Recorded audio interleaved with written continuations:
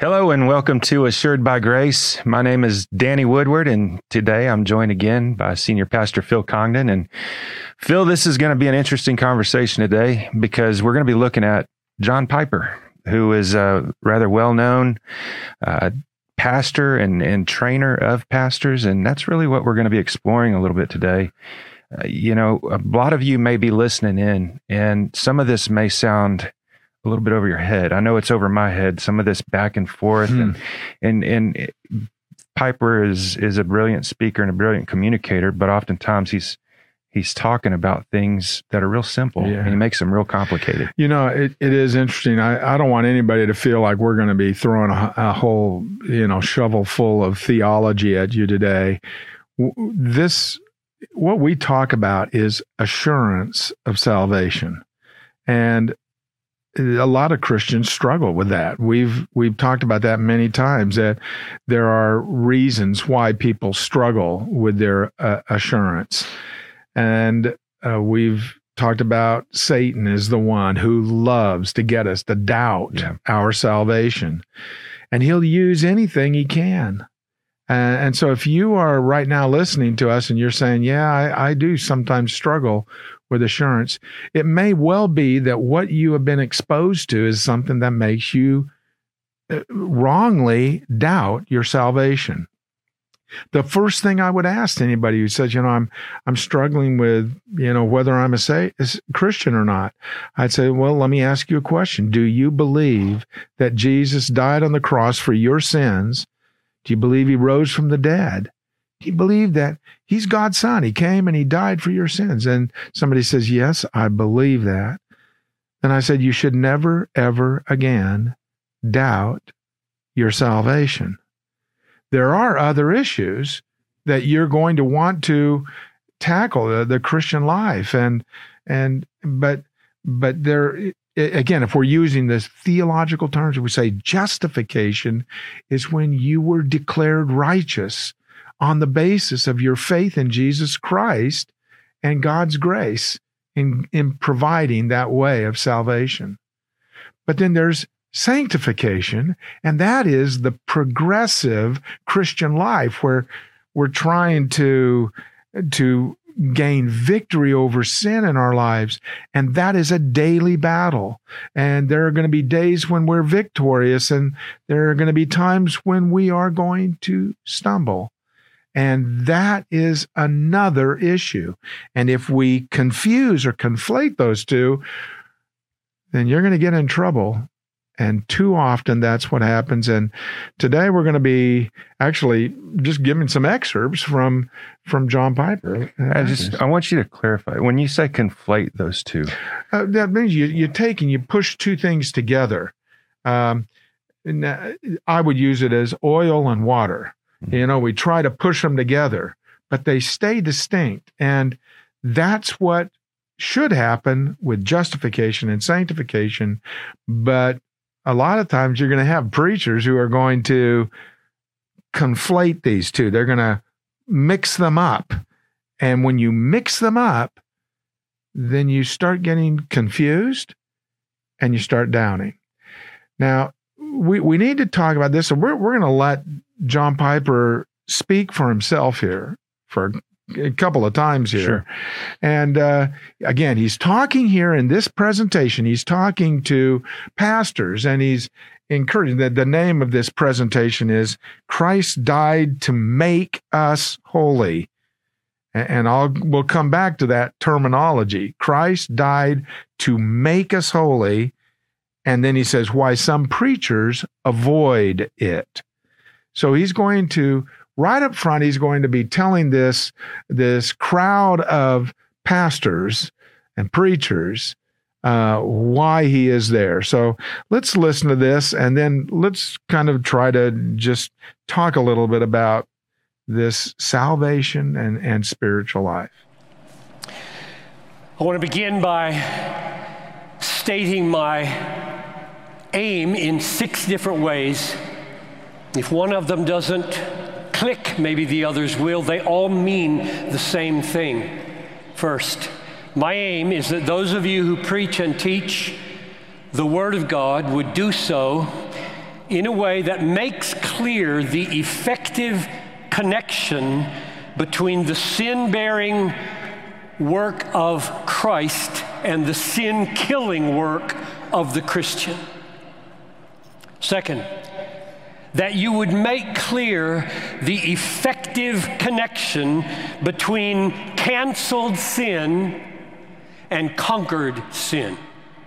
Third, that you would make clear the effective connection between the horrors of Christ's suffering and the holiness of Christ's people.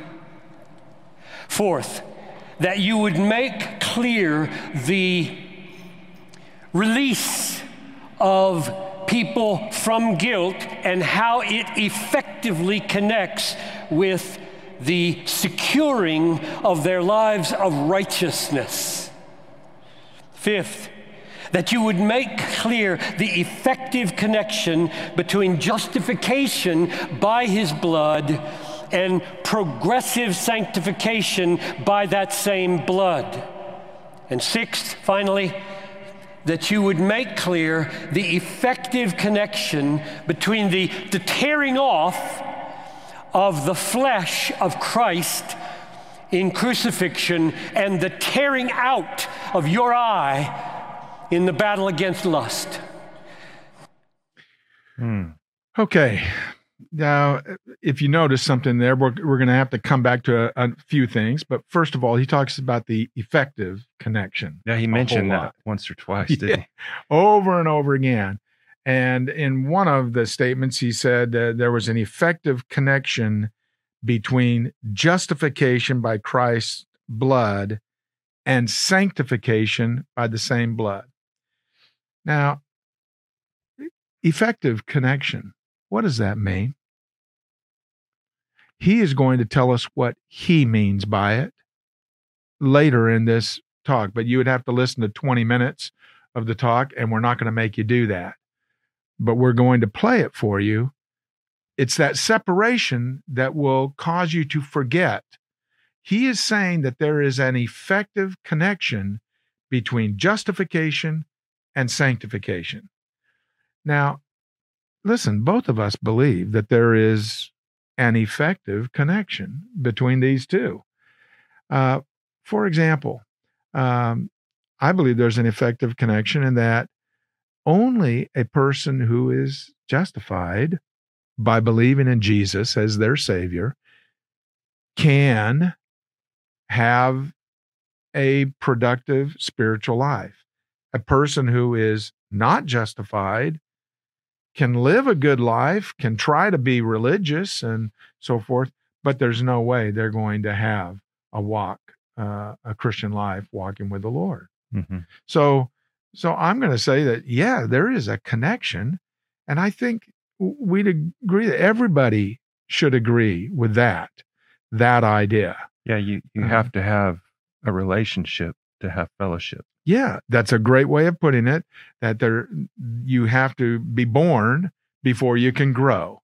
Mm-hmm. This is kind of common sense. And I don't know if before you became a Christian, if you might have dabbled in religion some, but there's a real difference between dabbling in religion or being religious and coming into a relationship by faith in Jesus Christ with the God of creation. And you then have a relationship with your Creator God. And now through that relationship, because you receive the Holy Spirit who lives in you, now you can begin to live that kind of a life. But this is not what John Piper means. And the problem here is this: when you use confusing terminology like effective connection, then you have to start going through the weeds to find out, what does a person mean by effective connection? Now, I want you to know, I'm going to let John Piper speak for himself in just a moment, but each of these 6 statements, these 6 aims, is actually in his mind a reflection of his theological position, which is the Reformed Calvinist position. And we've talked about this some before, but they have 5 tenets of their faith, which is it's an acronym of TULIP, okay? And T is for total depravity or total inability. U is unconditional election. L is limited atonement. I is irresistible grace. And we don't want to go through all of those, but the P is perseverance of the saints. And by that, what they mean is that there is an absolute connection between your justification and your sanctification. That is, that if you are justified, that if you have trusted in Christ, really believed in Christ, you really had faith in Christ, then you absolutely will be sanctified. Progressively, you're going to live this Christian life. And what does that mean? That you're never going to sin? Well, no, not really. But you certainly are going to not ever let sin, defeat you. And if it does, you'll immediately get over that. And what you get into here, you can see right now, is it's a huge gray area, because all of a sudden, how many sins is too many sins? And if I sinned the same way 3 times, does that mean I really wasn't saved, or is it 4 times? And this is the problem with John Piper's theology and what he is teaching, and it just creates doubt, an unending doubt in our lives. True saints, he will say, always persevere. So if you're not persevering, you're probably not saved. And guess what? You can't have assurance, because you don't know whether tomorrow you might falter. So you might have assurance today because you feel like you're doing pretty well. You're listening to this podcast that shows you're doing really well. But tomorrow, maybe you won't. So let's listen to John Piper now, as he is going to, in his own words, he's going to explain what he means by these words, effective connection. Listen to this. That's what he paid for, attitudes, and he paid for words, and he paid for actions in harmony with the infinite worth of God. And the purchase was effective. Now, you may remember when I gave you the 6 statements of the aim of this message, in every one of them I had this phrase, effective connection. Here we're at the explanation of that. Effective connection between blood shed by Jesus and holiness performed in his people. It's an effective purchase. I want you to preach a kind of preaching, teach a kind of teaching that makes plain to people that effective connection between the sin-bearing work of Christ and the sin-killing work of the Christian. Christ's ransom payment was not a failure. It wasn't. He did not shed his blood in vain when he purchased your holiness. He obtained what he paid for. The holy conduct of God's people is sure, which is why the Bible repeatedly makes plain, if you don't have this holiness, you have no warrant to think you're among the redeemed or the ransomed. You don't. This is serious, right? I'll say. Phil, it just strikes me that to a point, there's some things in here that we can say, yeah, we agree on. Oh, absolutely. I want the pursuit of holiness. Yeah, and we agree that Christ's ransom payment was not a failure. Yeah. And that he didn't shed his blood in vain, and that he obtained what he paid for. So why is it that he's making this about the fact that God is making us holy? Yeah, that's the what I talked about, the confusion or the conflation of justification and sanctification. And this is in the title of his message. I'll go back to that. Christ died to make us holy. No, Christ's death was for our justification. He paid the price for our sins, and he paid it in full.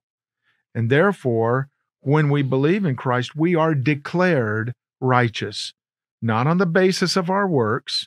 It's not by works of righteousness which we have done or which we will ever do. It's on the basis of his blood and that finished work. And so we are declared righteous. That is distinct from being made righteous. Declared righteous is justification. Being made righteous is this battle of the Christian life.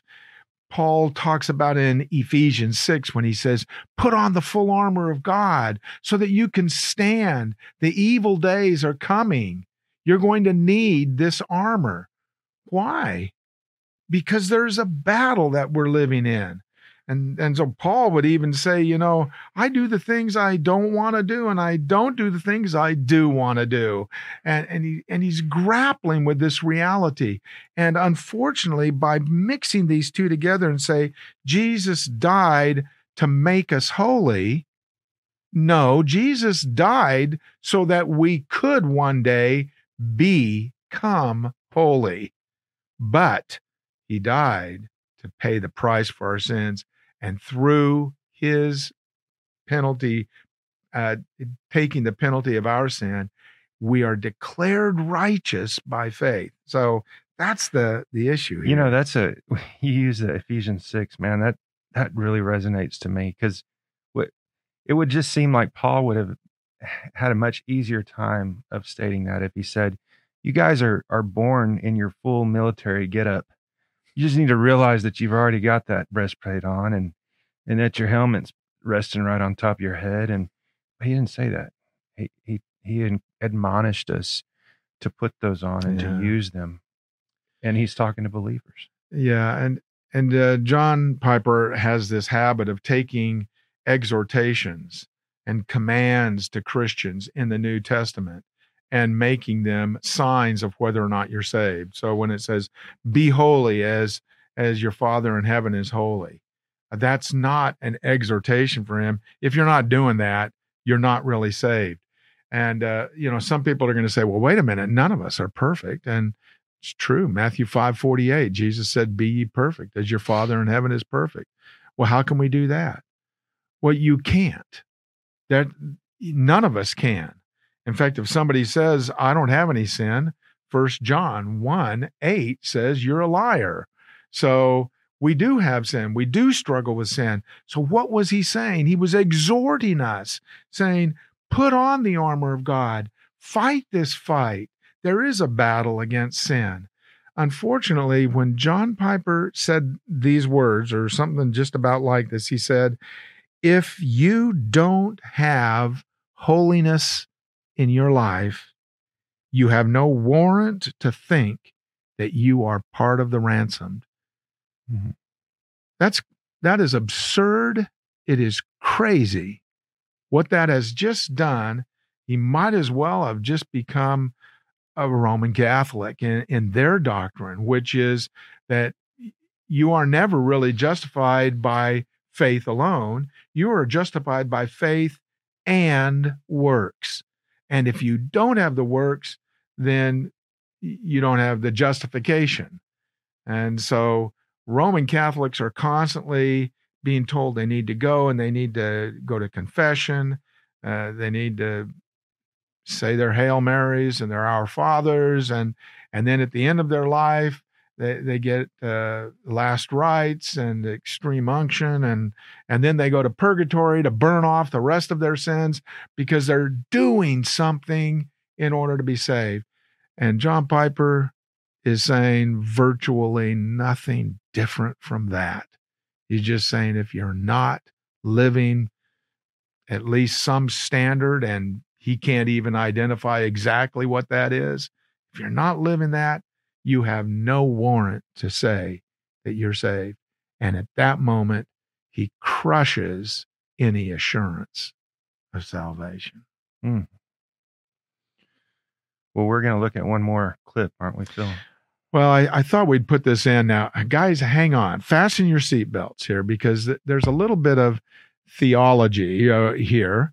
What John Piper is going to do, he's going to talk about kinds of preaching, and he eventually gets to a Bible verse. And the Bible verse is in Matthew chapter 5, verse 29. And we'll stop it right after this, and we'll talk a little bit about this. But you're going to encounter this in the Bible. You're going to be reading the Bible, and you're going to say, wait a minute, that sounds like if I don't do good works, then I'm going to hell.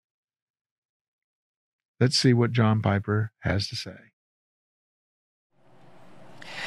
There is a kind of preaching that focuses on holiness of life, but in a way that fails to make plain the effective connection between the sin-bearing work of Christ and the sin-killing work of the Christian. It fails to make plain the relationship between Christ's canceling of sin and our conquering sin. It fails to make that connection, and the result is that it loads Christians with burdens they cannot bear. And people become despairing, or they become self-righteous achievers. So that's one way to do it. And there's a way to preach that is so allergic to biblical imperatives, so allergic to biblical commands and warnings, that it never preaches with the sense of urgency about the demands of holiness. It never says, you gotta tear out your eye, for it's better for you to lose one of your members than for your whole body to be thrown into hell. Congregation, Christians, never says that. All right, there it is. And now there's some baffling things about this. He's saying, these are Christians. He's calling them Christians, but he's saying that these Christians can be thrown into hell. And boy, I'll tell you what, if that's the case, then there is no assurance. But I want to just talk about this passage. Okay, this passage, Matthew 5:29. Yeah. Where Jesus says, and he said this a couple of times in the Sermon on the Mount, that it's better for you to do something radical in your life than for you. And in the Bible translation you have, it probably says to be thrown into hell. Now, I think we can all agree that if there is something you can do, say that your eye can look at, and for John Piper, he often talks about lust, and I think this is a common problem for many in our society today, at least in Western society, where we are so exposed to lascivious images and depictions that it's very easy for us to you can just drive down the road and look at a billboard and you'll see something and it will excite in you that lustful idea. And so you read Jesus' words here, and the way that it's translated, it looks like it's saying, if you are looking at something like this, it'd be better for you to take your hand and pull your eye out so that you won't look at it. And that way you'll go through life blind. That's okay. But at least you'll not go to hell. I was going to say, I noticed John's got both his eyeballs. Yeah. And by the way, John Piper has expressed that he sins, and he called it sinning against his wife. And I don't know what he does. It doesn't matter to me. But he said that because of that, it made him doubt his salvation. He has said that doubts about salvation are an epidemic in his church. So now we know why. But maybe you're saying to yourself right now, well, wait a minute. Come on, you guys can read that too. And isn't that what Jesus said? Well, let me just say something a little bit about this. First of all, what's the context? The context is the Sermon on the Mount. Sermon on the Mount is Jesus talking about what kingdom living is all about. So he is giving a blueprint for how to live a victorious kingdom life. He had come, John the Baptist had announced him. He'd been baptized. A voice from heaven had said, "This is my beloved son." He has come to be the king, and he's come to his own people, the Jews. He's ready to reign. And John the Baptist is saying, repent, the kingdom of heaven is at hand. And Jesus is saying, repent, the kingdom of heaven is at hand. Okay? So here it is. The kingdom is here. Get ready. Now, is there anything anywhere in the Sermon on the Mount that says, do this and you will receive eternal life? No, it doesn't say anything about becoming a Christian. Jesus hadn't even died yet. He had not risen from the dead. The church was actually inaugurated on the day of Pentecost. The gospel message that Paul preached was Christ died for our sins and was buried and rose and was seen. So now, okay, that's the gospel message. So let's go back to Matthew 5. This isn't the gospel. This is not how you get to heaven. He is talking about how to live a kingdom life. But then you say, well, wait a minute, Phil, doesn't it say that if you don't do this, it's better to do this than to be thrown into hell? And hell is obviously the opposite of heaven. And here all I'll say is that you'll have to do some study for yourself if you want to, but you can check. The word that is translated hell here in the Greek is Gehenna. Gehenna. It's a term that's used in the Old Testament, the valley of Hinnom. And this was a valley outside the southeast corner of the old city of Jerusalem. It was a garbage dump. It was a place where people would throw dead animals or even people who had no money for burial, and the trash, and there were maggots, and it was filthy and smelly, and there were fires, and it burned all the time.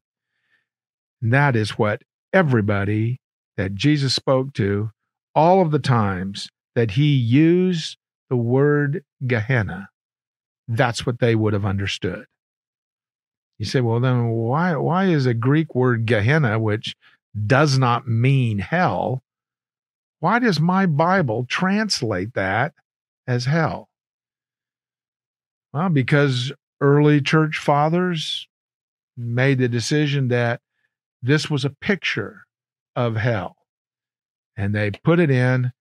And so only when you find something literal or something that is going to be based on what the literal wording is, will you read Gehenna. And yet, by putting in the word hell, they have done a extreme disservice. All that this, go ahead. Phil, I just want to ask you something. There's another way to interpret that Sermon on the Mount too, isn't there? And that being that that was to the kingdom, and yet the kingdom is not yet here. Yeah, it is. But he was speaking to people, and they're that, so when he's speaking to the people,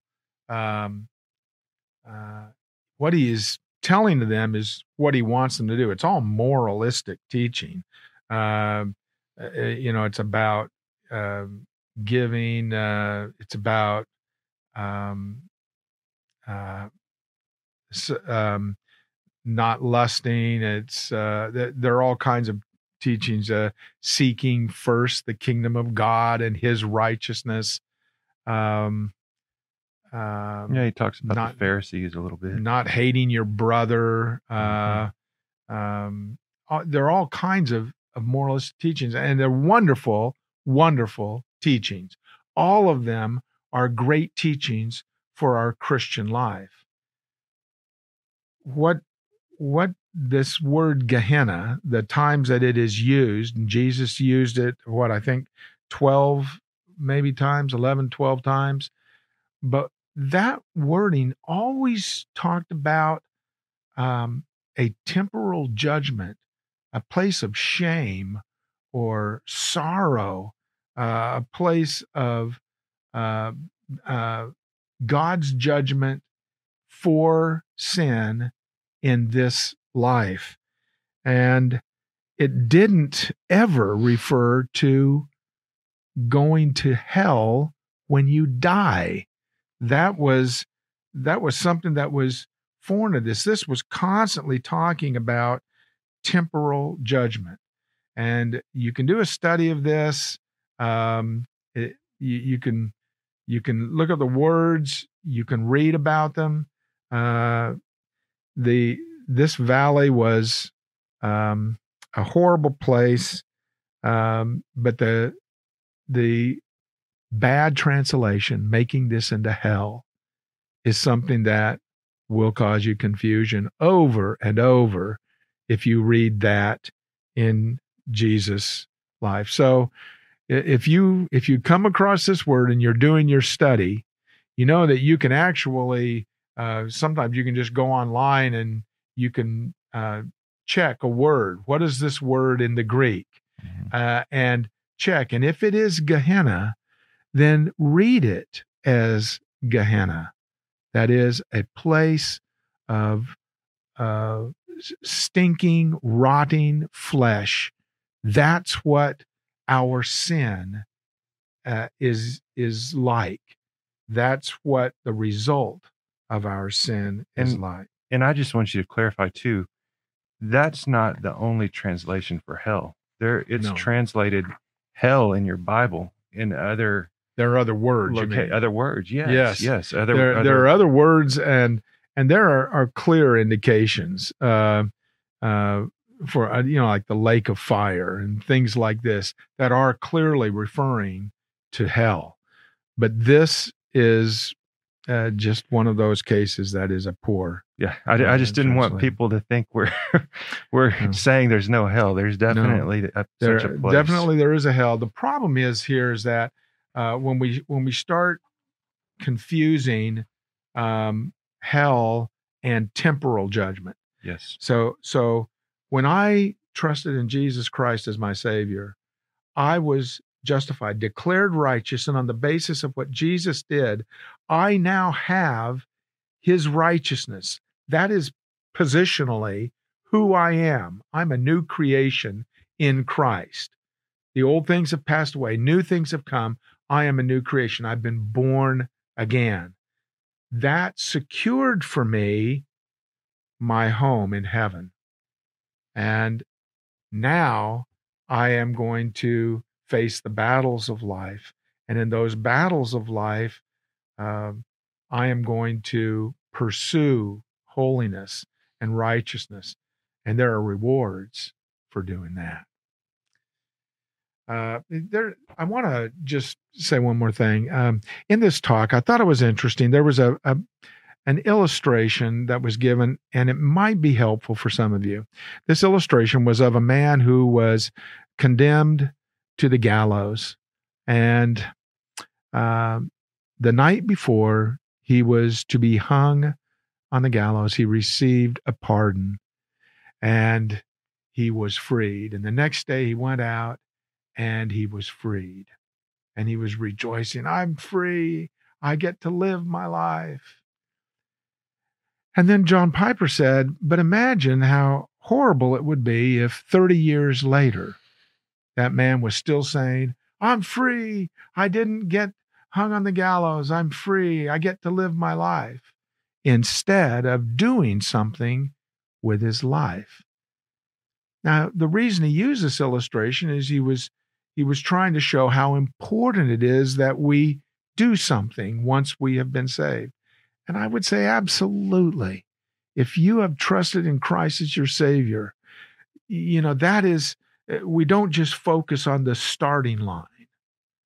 We don't just, if you watch a sprint race and the gun goes off, they don't keep focusing on the starting line. They focus on the race.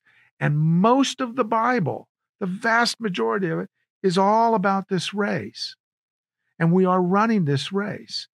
But don't lose sight of this. The problem that John Piper has is that he will say, if you're not running the race, then you were never born again. You were never saved. And what we would say is that there are some people who are slower in that race. Maybe there's some people who are doing better. Where are you in the race? Maybe you've been one of those people who stumbled and you fell down on the track. And, you're just not really doing anything with your Christian life. Well, we're not going to say what John Piper would say is that, well, you never really were saved. And it doesn't make any sense, because if the guy's alive 30 years later after he was freed, then he was freed. But you can't say, well, you weren't really freed from the gallows. Yes, you were. You have been saved if by faith in Jesus Christ alone you've trusted him as your sin bearer. You're saved. You are redeemed. Now the question is, what are you doing with that life? God has given you new life. He's given you his Spirit. So live that life for the Lord. And if we can keep that distinction, it can keep us from losing our assurance of salvation too. I don't know, has that ever affected you, just the years past, or this question of struggling in your life? Yeah, I mean, I've talked about this before. As a very young man, I came to trust in God. And when I get into high school and into college, man, I just, you get led into some sin, and you go down that road. Yeah. And you come to a point, I think another thing to bring up is that a lot of people probably are like me. You come to a point where you're like, man, it's just, what's the point in continuing to try to live a life that has holiness, because you have this weight that you ought to be a certain way. Yeah. And you're constantly looking at how you're stumbling. And I don't know that it's necessarily, sometimes it's not even a matter of assurance in your salvation. It's just a matter of, you feel this pressure that I think preachers like John Piper and others in our culture have put on us. Yeah. And it makes you feel like you're just not doing enough. Yeah, you're always a failure. Yeah. And what do you do when that, Phil? You get to a point where you're like, well, why do I try? I know I'm going to be in heaven. I'm just going to get a smaller crown, or I might smell a little smoky. Yeah. I'll be honest with you. It does say that there are some, 1 Corinthians 3 says that there are some who will be saved, yet so as by fire. Mm-hmm. And this is no minor thing.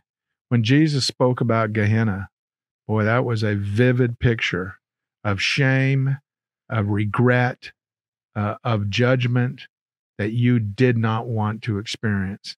And in the New Testament, it talks about losing rewards, about people shrinking away from Christ in shame at his coming because they did not abide in him. 1 John 2:28. Listen, it is worth it to live your life for Jesus Christ. It is worth it, because at the end of this life, to hear the words, "Well done, good and faithful servant," will be the greatest reward you will ever receive in eternity. That's so wonderful that you can receive that. You do not get into heaven because you did good things or you lived a holy life. You get into heaven because Jesus Christ paid the price with his blood for your sin. And by believing in Jesus, you received that was credited to your account. But boy, it is worth it. And just don't get discouraged, because I know you're right. That some people hate going to church because they just feel like they get beat up and told how bad they are and how they can't live. And friends, you are going to battle with sin, but take comfort. Jesus Christ has overcome this world. In your struggle, he is never going to leave you or forsake you. And I was just going to add too, I mean, in John, in the upper room discourse, Jesus talking about why he wants you to abide in him, and it's for joy, not just for the joy that's to come, but it's for joy in this life. I'm not perfect, but and neither is Phil, but walking with God, getting to know him, studying his word, seeing him work through our imperfect selves in the ministry to others, and just being able to love on people. Boy, that's what the Christian life is all about. It is. And what a great thing, mentioning John 15. If you want to read something, this is Jesus. John 15 is just hours before he was arrested. The next day he was crucified, but he's alone with his disciples. He's talking about the life, and he's telling them that, he knows what's coming. And he says, I want you to abide in me. And if you abide in me and I abide in you, then, you're going to bear much fruit and your joy will be full. Mm-hmm. How different is that from when John Piper says, if you're not doing these things, you have no warrant to even say that you're redeemed. It's awful. So let's have joy. You've trusted in Christ. Live for him. Amen to that. Okay. Thanks.